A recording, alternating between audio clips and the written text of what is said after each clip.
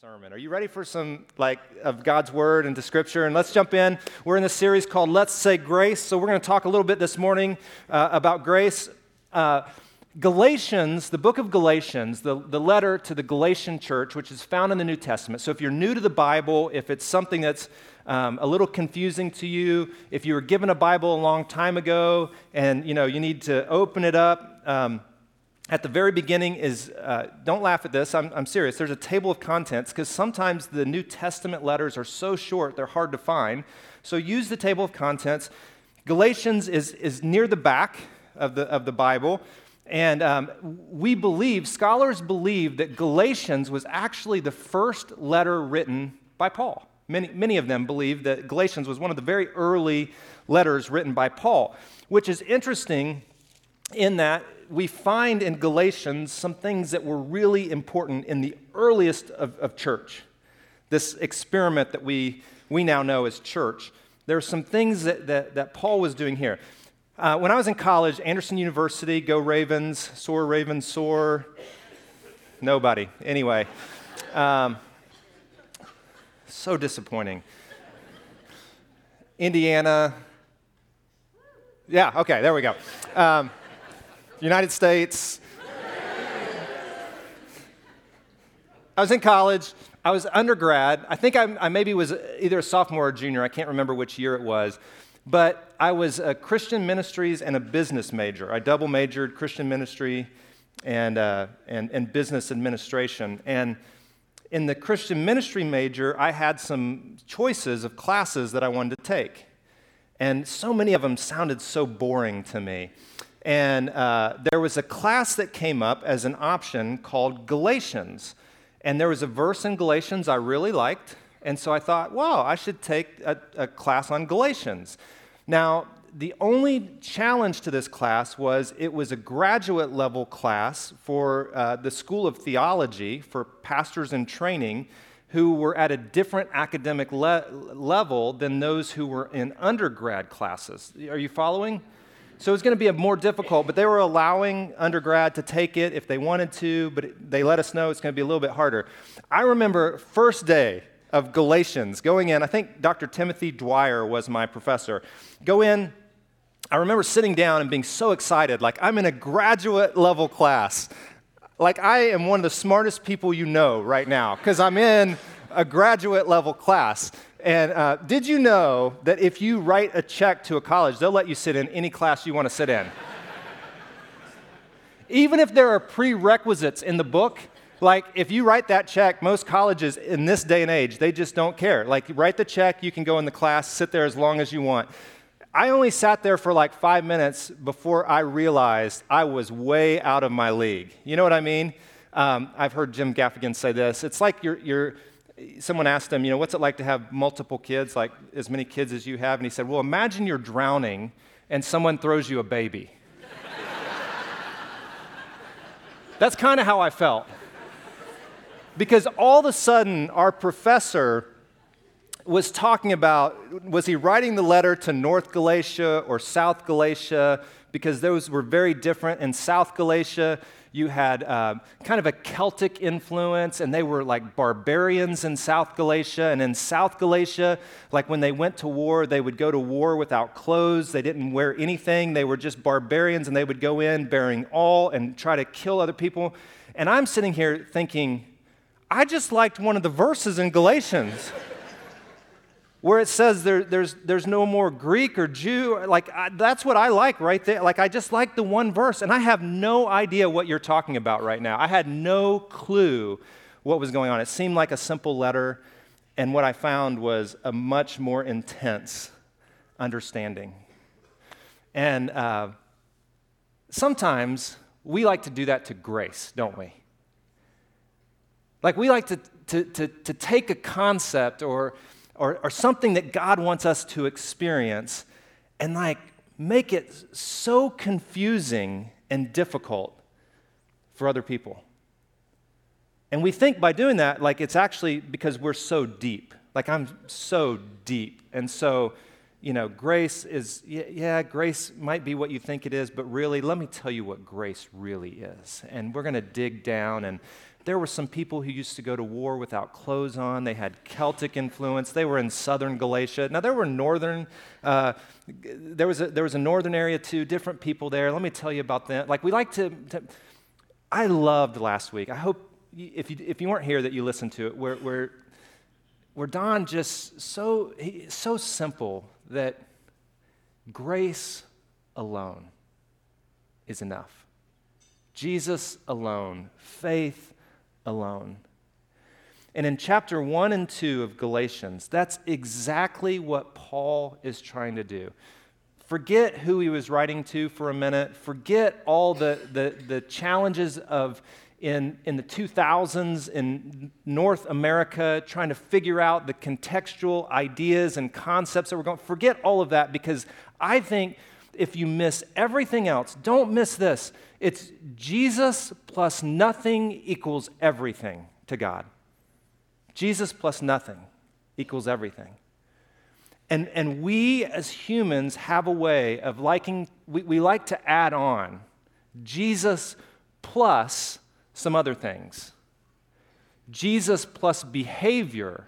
And I think what Paul wants us to understand is, like, when you add rules or law to the gospel that is Jesus Christ, that equals nothing.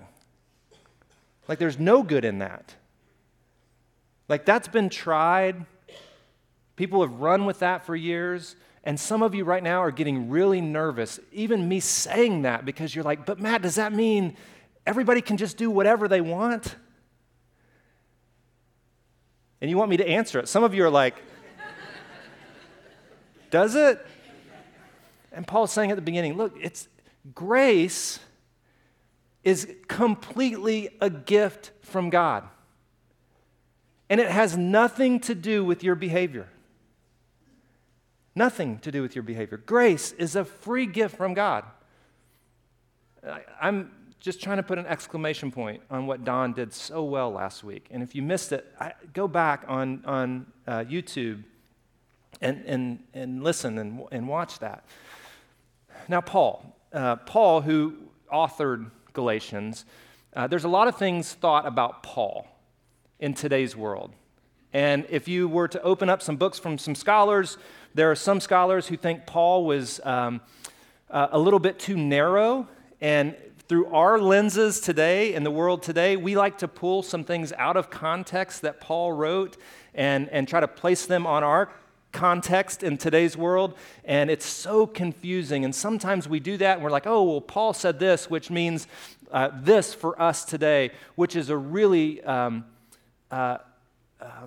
difficult thing, an unhealthy thing for us to do, because there is so much context within what we find in the New Testament. Are you with me? It is not easy to read the words of Paul and simply take them and place them onto the culture we live in today. There is work to be done before we can understand fully what Paul was trying to say. And it's important to do that. So sometimes you might just read the New Testament and you think, oh my goodness, that seems so narrow. Like there's only one way? Like Jesus is the only way? And gosh, that seems so narrow. But we fail to understand some context around what he was saying in order to understand it in today's context. So what I want to do this morning is I want to give us a little overview of Galatians in 3 chapters. Now, some of you are going to love this. You're going to nerd out with me just for a minute. I'll bring the other ones back in a couple of minutes when it gets super into like every single day. Is that okay? Are you with me? Okay. Now, in your journals, we put this. When we do a book like Galatians, we put this map in there. You can't read anything. Don't take a picture of this screen because it's just too much. But it's actually in your journal, which is awesome. You can actually look at it in your journal. And the Bible Project, who puts this together, it's one of our mission partners. We support them financially because we use so many of their materials. They actually put videos together that explain this. If you're like someone who needs the video instead of writing, Some of us learn by hearing and seeing things move. And then watch the video, Galatians video online. It is so helpful. And what they do is they help us understand some contextual pieces and where Paul is going through the chapters. And so in chapter 1 and 2, it is simply the good news of Jesus. That's what Paul wants people to understand, is the good news of Jesus, and it's the message of grace. Grace alone, faith alone, that's it. Are you with me? Simple, like God's blessing on you, it's His grace. And it's only by faith. You cannot earn this. Don't miss this. You cannot earn God's love. There is not good enough in the kingdom. Now, pause. Sometimes I'm asked the question, doesn't it feel narrow for us to say that Jesus is the only way? And I believe it's actually a widening of the message that God wants us to understand. Because here's the problem. Jesus' grace, God's love, is so much bigger than we can understand or we can enact ourselves. So much bigger. It's so much better than we ever imagined it to be. Now, that's good news. You should smile. You should smile in church anyway. Can you smile? Good. It's good. It's so much better than God's grace is so much better than we ever imagined. And it's so much better than we are. Do you agree with me? Yes. Okay, you can say amen in church too. You can talk to me sometimes. It's all good. Now, if it's up to us, here's the great challenge. Many of us just want to say, but if you're a good person, isn't that enough? Well, the question becomes, well, how good is good enough? If it's up to it being good enough, I'm a good person. I'm going to go to heaven when I die because I'm good enough. My question is, who sets the standard for good enough? I hope it's not me and you. Because I know we like to judge those that we don't think are good enough. And the awesome thing about God is it's not based on behavior. It's based on His goodness and His love. And so to say that Jesus is the way, He's the truth, He's the way, is not a narrowing. It's actually a widening because we're the ones who tend to narrow the focus. Are you with me? Now that is good news in this world because all of us tend to narrow the focus onto people that we think should get in and exclude those that we think aren't good enough. And every religion does this as well. But the good news and what Paul is trying to write in Galatians is that everyone gets a seat at the table. No one's excluded from the grace of God. Man, I wish somebody would say something. So chapter 3 and 4 is that this grace, like enacted in the world through Jesus Christ, forms a new multi-ethnic family. Now that's hard for us because we like to be around people who look like us, act like us, vote like us, dress like us, cheer like Auburn like us, all those kind of things that we like what we like, and it's easy for us to get in our little bubble and try to exclude people who may not believe like me or act like me. And what Paul is writing to the church in Galatia and what he's trying to, I think, capture for all of us to understand is that it's not ethnic lines that divide the world, but rather Jesus crashes through those walls and barriers and opens the table and invites everyone to dinner. And that, my friends, is the good news of grace. Everyone has a seat at the table. Everyone gets a seat at the table. God doesn't say, I want everyone to come to the table except for, and let me give you a few lists, those who don't do this and this and this. No. Grace is for everyone. And I'm so thankful for that message. Now, so first 2 chapters, good news of grace. Second 2 chapters, we're forming this whole new multi-ethnic family, which is crazy in the day and age, and we'll get there in just a second because that's the chapters we're in today. But then you begin to ask, well, what kind of, like, are there any behavioral things that are a part of it, or does it just mean you can do whatever you want? And I think where Paul takes it in Galatians chapter 5 and 6, which are the next 2 weeks, is that he says this: we're transformed not by behavior modification, which is what most of us enjoy doing. And we might not enjoy it, but it feels good to us. Behavior modification. Follow these rules, do this list of things, and you're in. I love that, personally. Teacher, is that going to be on the test? No. Okay, I'm not going to write it down because it doesn't matter. Is that going to be on the test? Yes, that's going to be on the test. I'm going to write that down because I want to know exactly what's on the test. I want to know how to get into heaven when I die. Anybody else with me? We want to know that, right? So just give me the bare minimums, and if I need to change my behavior to do that, I'll do it. How many of you have been told by a doctor, well, don't raise your hands. This might not be something you want to raise your hand to, but you've been told by a doctor, look, your cholesterol's a little high. You know, you might want to think about doing some things. You can maybe take this, and this will help. And then, you know, what you eat's important, and maybe some exercise. And you're like, okay. Until you have that heart attack or that episode where you find yourself in the hospital, and the doctor says to you, if you don't change your exercising and your eating patterns, if you don't do that, you're going to die. And you're transformed. Not just to it's not just like, it's like I'm transformed when I realize how important it is what I put into my body and what I do with my body. Does that make sense? Are you with me?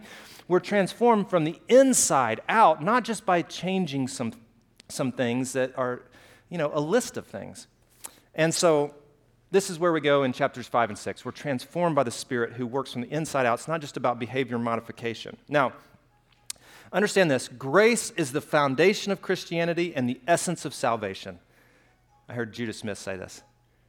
It's the foundation of Christianity and the essence of salvation. We cannot understand God without leaning into His grace. It's so very important. So here's where I'm going to geek out for a second. We're going to look at, if you got your Bibles or your cell phones, you can look on YouVersion. Galatians chapter 4, and what Paul's doing here, and Don talked a little bit on the edge about this last week, is what had happened is they were living in grace. This church that had sprung up because of Paul's influence, they were living in grace, and then you had some Jewish people who came in, and they said, you know what, grace is awesome, Jesus is awesome, but you also need to follow these food rules. Like, remember Don talking about ham last week? Ham sandwiches. And you got hungry because of that. And I talked about carne asada, and now some of you are hungry because of that. And he was talking about ham sandwiches. So follow these food rules. And then I don't know that I've ever heard a sermon that someone said the word circumcision so many times. Most of the men walked out of the room really confused. But I didn't count, but it was at least 10 times, which I've never heard in a sermon. Anyway, so he talked about those things because the Jewish people were coming in saying, hey, if you really want to know, Jesus is good, but you also have to do these things. Even Peter, who was he was on the inside of everything. Even Peter began to change his ways. And that's when Don cussed in the sermon. So now you really got to go watch it on YouTube. So here's what Paul is doing. He's trying to help the Jewish influence and the Jewish people among the Galatian churches understand that God's grace was the precursor to the law that they had when Moses came. So this is what he says. Abraham believed God. In other words, Abraham had faith in God, or Abraham trusted God. You could insert those words. Abraham trusted God, and God counted him as, what's that next word?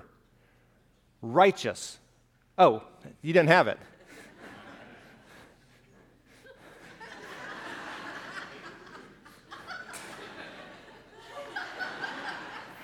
After that. Yes, Abraham, magic. Abraham believed God, and God counted him as, what's that next word? Righteous. God counted him as righteous, which means, righteous means if there's a broken relationship, righteous means made right. So this understanding that we're all disconnected from God. All of us are disconnected from God. All of us, Paul writes somewhere else, have turned to our own ways. Like we're all engaged in the things that we want to be engaged in. We've all turned away from God. We have this disconnect. And so Abraham, which predates Moses, are you with me? He believed God, and God counted him as righteous, set right, because of his trust, his faith. It wasn't out of his action or his behavior that God said, you're good.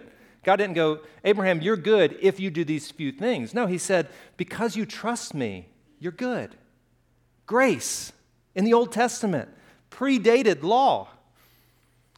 So the real children of Abraham then are those who put their faith in God.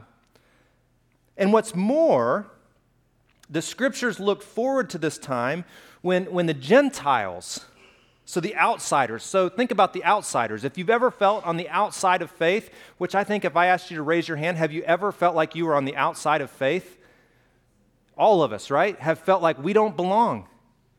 We just don't belong. Well, Paul is saying, scriptures even look forward to this time when outsiders would be made right by faith because God proclaimed this. All nations, Abraham, all nations will be blessed through you. All who put their faith in Jesus share in this blessing that God gave to who? Abraham. And Abraham came before the law. Grace existed before the law existed. And the good news is we're made right not because we can follow some sort of list of rules or law. We are made right, reconnected with God based solely on Jesus. And that is grace. Amen? That's good news for everyone. Some of you are sitting here today and you have felt like you're on the outside of the faith, like you only come because someone makes you come and you're trying to make someone else happy, and they bring you and you come like kicking and screaming like, I don't really want to go to church. Church is boring. It doesn't have anything to do with my life. And the good news for you is that God, through His grace, has loved you more than you can ever imagine. And there's nothing you can do to earn that love. It's just there. That's good news. You don't have to earn His favor or His blessing. He already gives it to you. And then he goes on, for you are all children of God through faith in Jesus, and all who have been united with Christ in baptism have put on Christ like new clothes. Now, sometimes we have a little bit of a question about what does this mean? Does it mean only if I'm baptized do I have, like, am I a Christian? Like, baptism is the thing that makes me a Christian? No. Your faith makes you a Christian. If it's baptism that makes you a Christian, we're back in the same boat that they were in Galatia, that it's our actions that make us Christians. No. Like, what makes us Christians is our faith in what Jesus did. God's grace alone, faith alone. Are you with me still? Some of you, if you're sleeping, maybe start coming back right now. This is why baptism is so important to us, not because it makes you a Christian, but it's the signal that you're a Christian. Now, I want you to imagine for a minute, in the first century world, which is very difficult for us, you had the insiders who were the Jewish people. You had like Greeks and Romans who were kind of like a little bit more elite. You had landowners and those who owned slaves, and you had all these different like kind of elite. And then you had slaves, you had servants, you had the poor. You had wide divisions of people. And what was happening was these people were coming together. And the first church had nothing to do with worship services like we have right now. Like what we're doing right here, this didn't happen in the first century church. You know what church was in the first century? It was a meal. Hallelujah, amen. Let's eat. It was a meal. And sometimes we think, well, like that's it? Why was a meal that big of a deal? Because when you had someone who like owned all the land in a village and someone who worked that land as a slave, when you had these two classes of people sitting at a table across from one another, sharing a meal based on the grace of Jesus, eating bread that represented his body, which was broken, drinking wine, which represented his blood, which was poured out for all people, everything changed at that table. And it was scandalous in that culture. Those people can't eat together. A man and a woman at the same table, that does not happen. This was a new multi-ethnic family where everybody had a seat at the table. And what would happen is they would come together, they would have these long meals. Meals weren't like McDonald's meals or Chick-fil-A meals or like sitting down at a table for 5 minutes and eating as quickly as we can and asking some niceties and being done and getting up and walking away. And if it was an hour, you were like, that took an hour? Man, that was a long dinner. Their meals went on forever. Not forever, because they would still be going on, but they went on for hours. Like long meals where people from different social stratus came together and everything was broken down and relationships were changing at a table. And every time they ate, it was a picture of God's grace. The grace that they had received, it was the grace that they were beginning to share. It's why in almost every letter Paul wrote, he would say, grace and peace to you. It's why I sign, when I write a letter or I send an email, most often my ending is grace and peace. Grace and peace. Because I think it was like what Jesus was trying to institute in this world. Now, church, if we are to be a multi-ethnic, multi-person kind of a movement in this world, then we can't be the kind of people that build walls that keep people out. We can't be the kind of people that add to the message of grace and say, if you don't follow these things, then you can't be in the family of God. No. Like grace alone, Jesus alone is what invites us to the table. And it's what pulls all of us who are different, our different thoughts, our different beliefs, the different ways we vote, all of those things. And when we become just a uniform people, we have failed to be the church God has called us to be when we're uniform. Does that make sense? It's not uniformity, it's unity. Based on who? Jesus. Grace alone, faith alone, Jesus alone. Not adding all these things that, no. That's it. And then this is the verse that I really liked, why I took that Galatians passage, or that class. There is no longer Jew or Gentile, slave or free, male or female, for you are all one in Christ Jesus. That's good news, isn't it?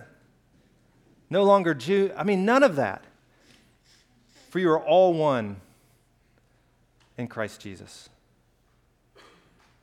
Tearing down the walls, the labels that divide us. I'm tearing all that down, getting rid of it. Paul believed, Scott McKnight said this, Paul believed that the church is God's world-changing social experiment of bringing different people to the same table to share life with one another as a new family. Now look around you. There's some family all around you. And people who aren't here. Let me ask you this. Who's missing from the table? Who do you know that's missing from the table? We receive God's grace and we are called to give God's grace. So, a question. Then why did God give rules? Why did he give the law in the Old Testament? Does anybody ever wonder that? If it's all about grace, then why are there rules in the Old Testament? What's the law for? And Paul answers this question. There are two reasons the law existed. Number one, the law existed to magnify our own weakness and our own sin. That sounds kind of strange, doesn't it?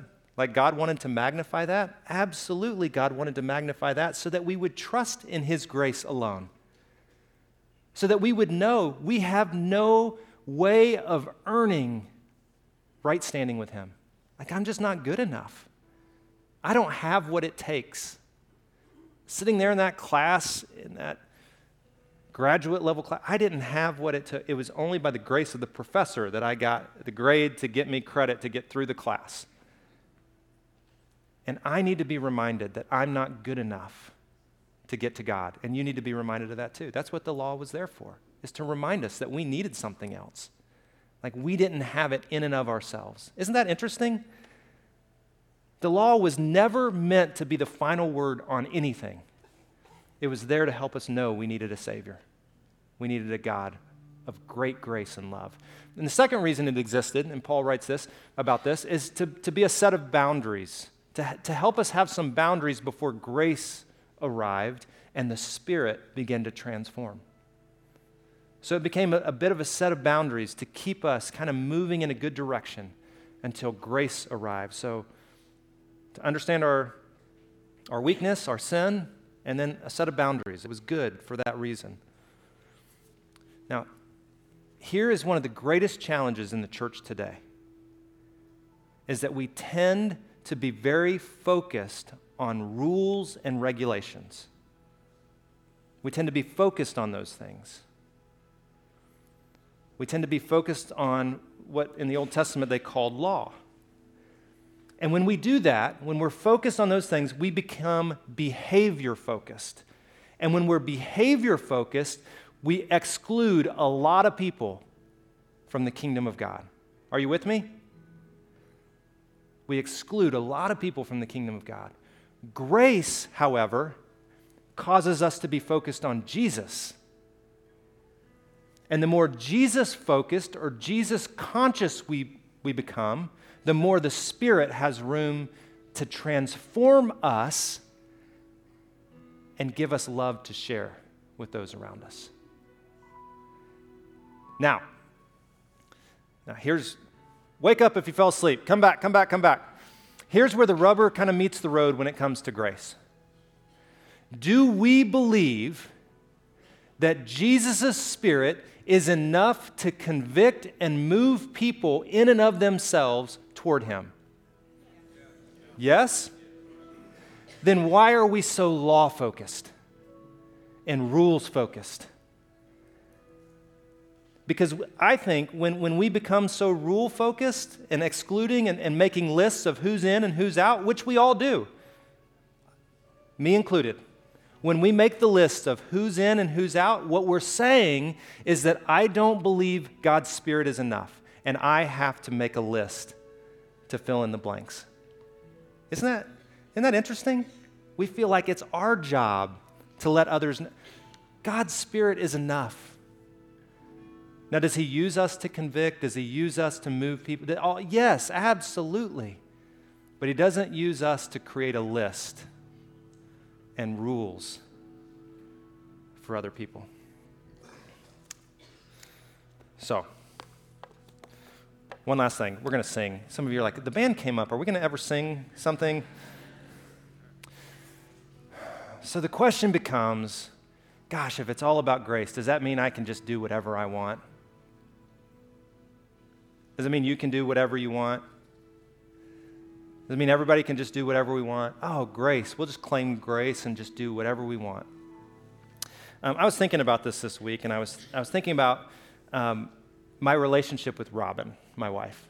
She's awesome. How many of you agree that my wife has a lot of grace? You all agree that she's awesome. I get that. But how many of you probably, you think my wife probably has a great amount of grace for me? Yes, all of you. Yeah. She does. She has so much grace. We've been married for over 20 years. We've grown in our love for one another. Now, what if, in my mind, I began to think, oh my gosh, Robin loves me so much. She forgives me because I'm an idiot most of the time. I make all kinds of mistakes, all that. she forgives me, it just means I can do whatever I want.